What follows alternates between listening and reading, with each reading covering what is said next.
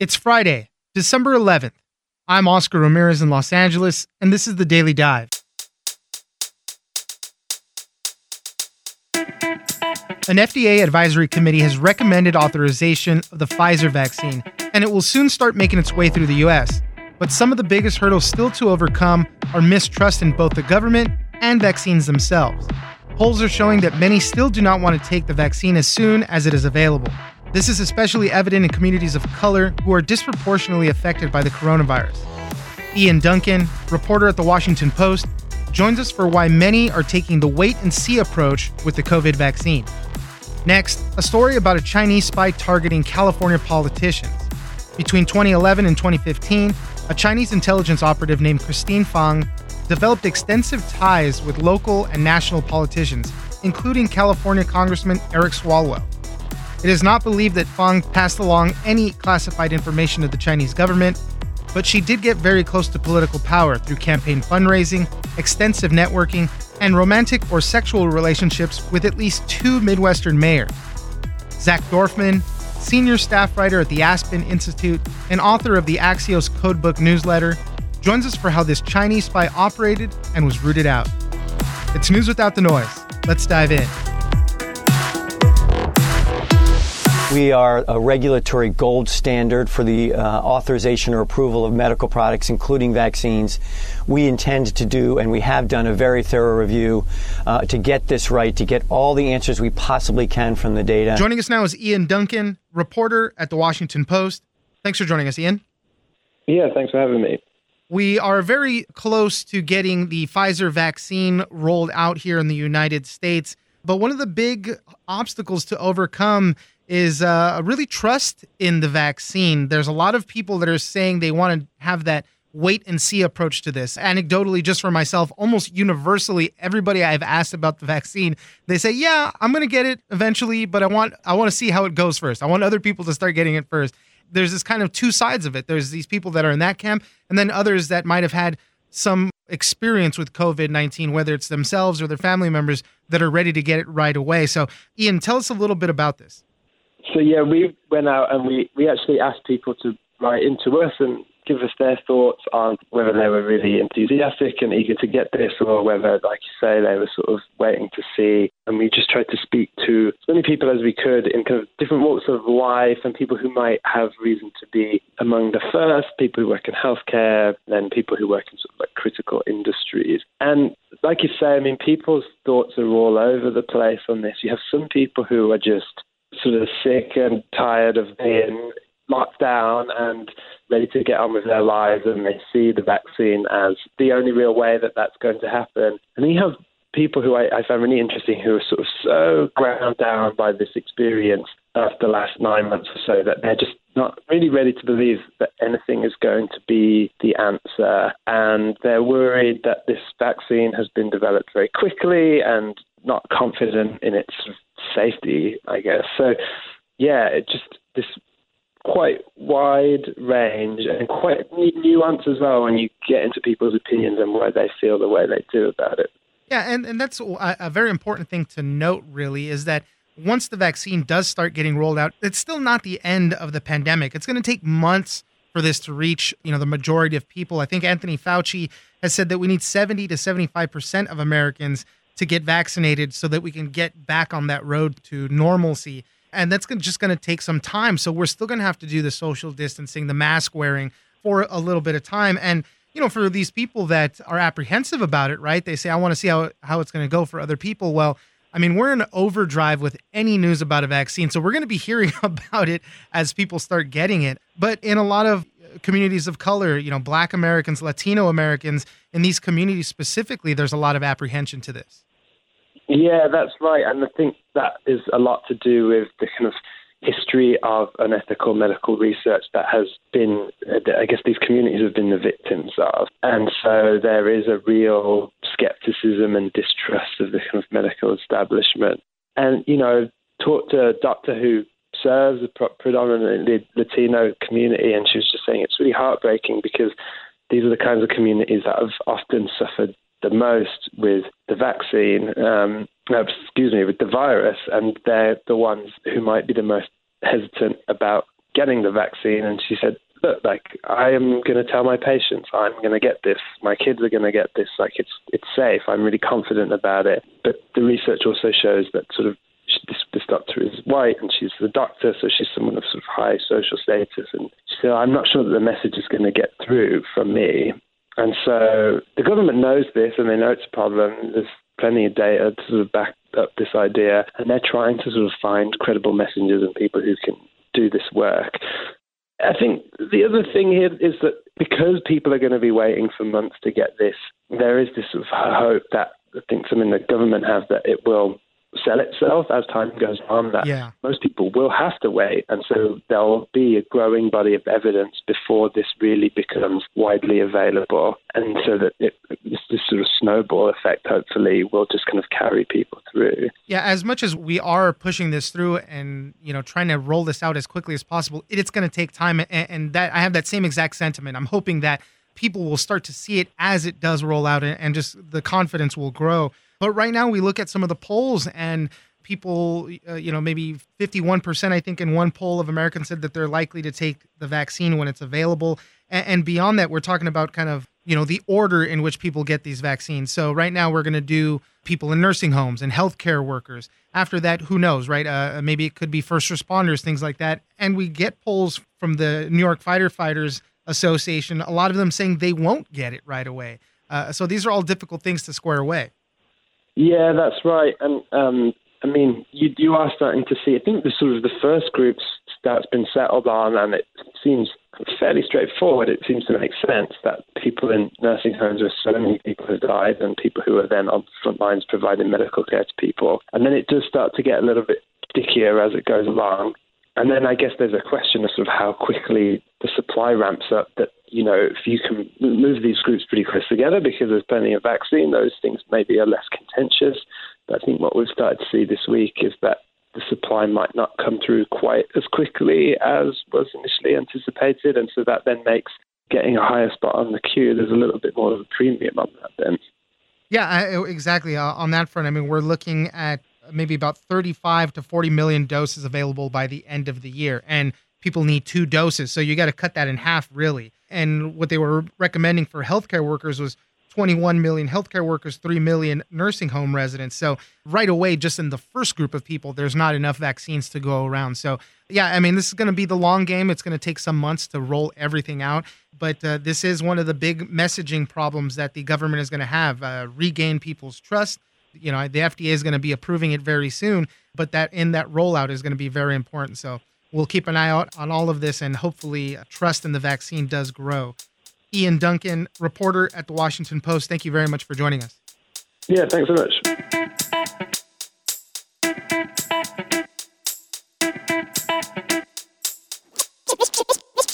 I don't have any concern about Mr. Swalwell. There are those in the Congress who believe, and I am among them, that we should be seeing what influence the Chinese. I've been fighting them, as you know, for over 30 years. Joining us now is Zach Dorfman, senior staff writer at the Aspen Institute and author of Axios' Codebook newsletter. Thanks for joining us, Zach. Great to be with you. I love a good spy story. And just this week on Axios, you wrote up a big story about a Chinese intelligence operative who had developed extensive ties with local and national politicians. A lot of this was centering around California politicians, most notably Representative Eric Swalwell. This happened back between 2011 and 2015, but it just paints this whole story of how the Chinese intelligence officials kind of play this long game with developing these ties and embedding people, to get information and all of that stuff. Who knows what exactly the end goal is, but there's just so much of it. And this story centers around a woman, a Chinese national named Christine Fang, or Fang Fang. Zach, tell us a little bit about the story. There's so much to get to on this. Well, that was a really great summary. So Christine Fang was a student at a Bay Area university from roughly 2011 to 2015. While she was a student, sources told us that she was in her late 20s, early 30s at the time. And she was incredibly active in local student groups. And she started developing, first via those groups, connections to local Bay Area politicians, city council people, mayors, congressional candidates, sitting Congress people who eventually would run and win congressional races, like Representative Swalwell and Representative Ro Khanna. And the U.S. counterintelligence officials believed that she was, in fact, operating as an asset of China's main civilian intelligence service, which is called the Ministry of State Security, and that her purpose for being in the country and developing all these connections was to make those inroads with local politicians and both collect intelligence and information on them, and then also potentially steer people in a more pro-China direction, although it doesn't appear that the operation proceeded for long enough to really do that in any substantial way. She was involved in, helping create like a sister city between a local Bay Area city and a city in mainland China. But, that's the kind of core of the investigation that the U.S. intelligence officials launched, was because she was gaining so much access to local Bay Area politicians. I mean, as things progressed, she started engaging in fundraising activities, not necessarily cutting checks herself. There's no record in SEC filings of her doing so, but of working as a bundler. And a bundler is somebody who helps connect potential donors to candidates. So that can be a very powerful and influential position because you can be facilitating these connections that end up opening up new donor networks and communities to politicians. And it's our understanding that she facilitated multiple local candidates, including Representative Swalwell, in terms of being a bundler. And the big question is, how do they know when somebody is not just necessarily very politically active, but they're actually involved like something with this? My understanding is that they were actually following somebody else, looking into them. And then they kind of noticed a lot of red flags out of Christine Fang. And one of the notes that you had in the article, which just totally makes sense and pops when you hear it, the Chinese Communist Party knows that today's mayors and city council members are tomorrow's governors and members of Congress, just like Eric Swalwell. He even ran for president. He didn't make it too far, but what if? And they're gaining information, private, maybe not classified information, but private information about their actions, their habits, all that stuff. Well, I think that's a really important point, and that really speaks to the nature of what U.S. counterintelligence officials believe is China's strategy, which is that you start at the local level because local politicians, today's mayors or city council people can be governor, senator, the incoming vice president of the United States. I'm saying these as examples because Nancy Pelosi is the Speaker of the House. She's from San Francisco. Dianne Feinstein is from San Francisco. Gavin Newsom, the governor of California, is from San Francisco. And Kamala Harris was San Francisco district attorney. So those folks are not a part of this story at all, but it's just illustrative in terms of the fact that all of these very, very powerful national politicians got their start in Bay Area politics. And so it makes sense if you're willing to invest people over the long term. Now, of course, many or most of those folks that you speak with, that your local mixers in the Bay Area, are not going to become the next vice president or the next governor, but it's very possible that one or two might become quite prominent. And that happened with Congressman Swalwell, where when Christine Fang met him, according to the evidence that we've seen, both photographic evidence and conversations with sources, he was a city council person in a mid-sized city in the Bay Area, and he had a real meteoric rise. He became a congressperson, and then he got a seat on the House Intelligence Committee, which is one of the most sensitive positions you can have in Congress.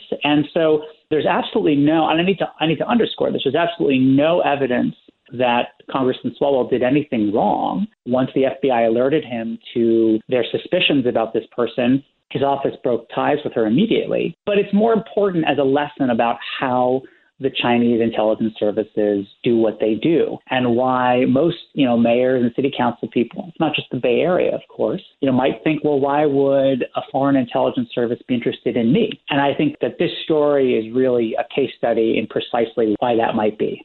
Back to Christine Fang a little bit. How did her cover work? Because she infiltrated a lot of these campaigns, obviously got very close to people. They said she also might have engaged in sexual or romantic relationships with at least 2 mayors of Midwestern cities. I think U.S. intelligence caught her on video, not performing the acts, but getting involved in some of these acts. So how did the cover work and how did it all end? Because she left the country and severed a lot of ties with the people she cultivated these very relationships with.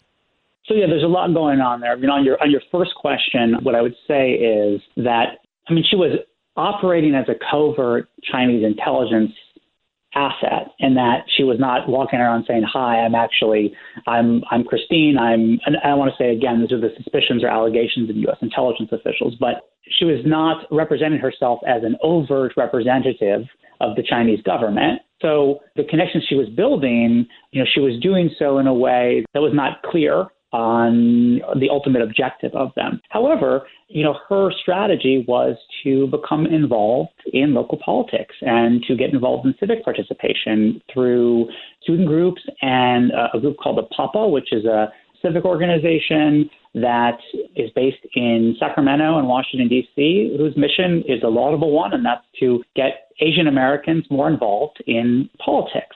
That's kind of the complexity of this story, right? Is because she was using avenues for things that are unambiguously good, which is trying to encourage civic participation for groups and individuals. In particular, in the Bay Area, you have to step back and understand, too, that there's a long history of anti-Asian and particularly anti-Chinese discrimination in the Bay Area. So you have groups that are trying to encourage more civic participation, which is a really, really good thing. But then you have somebody using those vectors or those avenues to try and do things that are a little bit more covert and potentially operate on behalf of a foreign government.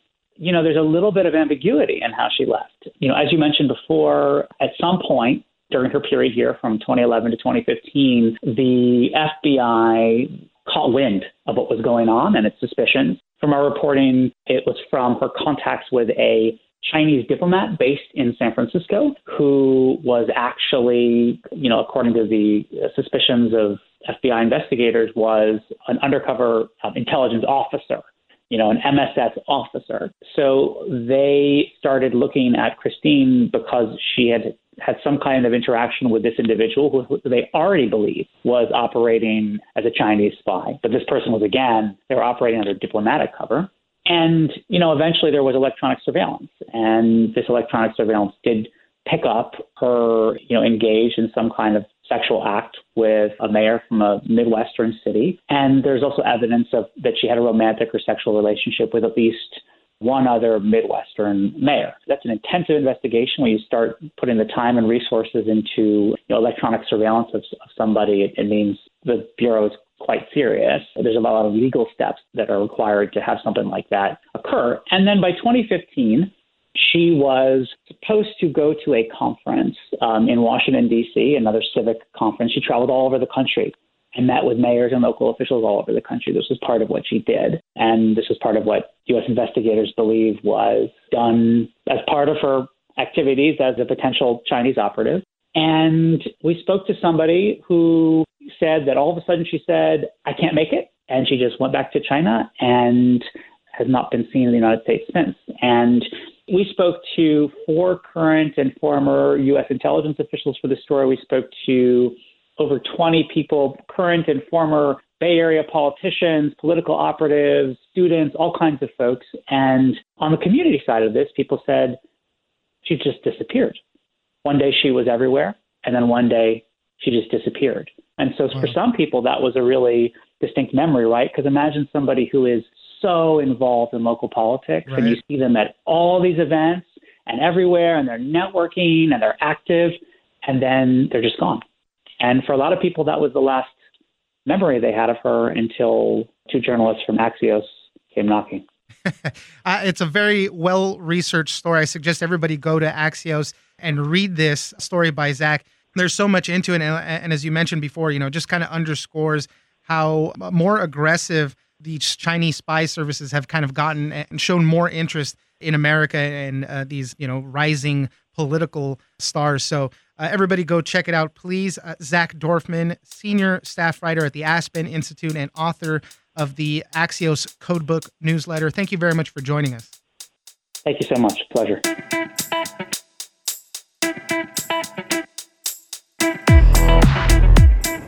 That's it for this week. Join us on social media at Daily Dive Pod on both Twitter and Instagram. Leave us a comment, give us a rating, and tell us the stories that you're interested in. Follow us on iHeartRadio or subscribe wherever you get your podcasts. This episode of The Daily Dive was produced by Victor Wright and engineered by Tony Sorrentino. I'm Oscar Ramirez, and this was your Daily Dive.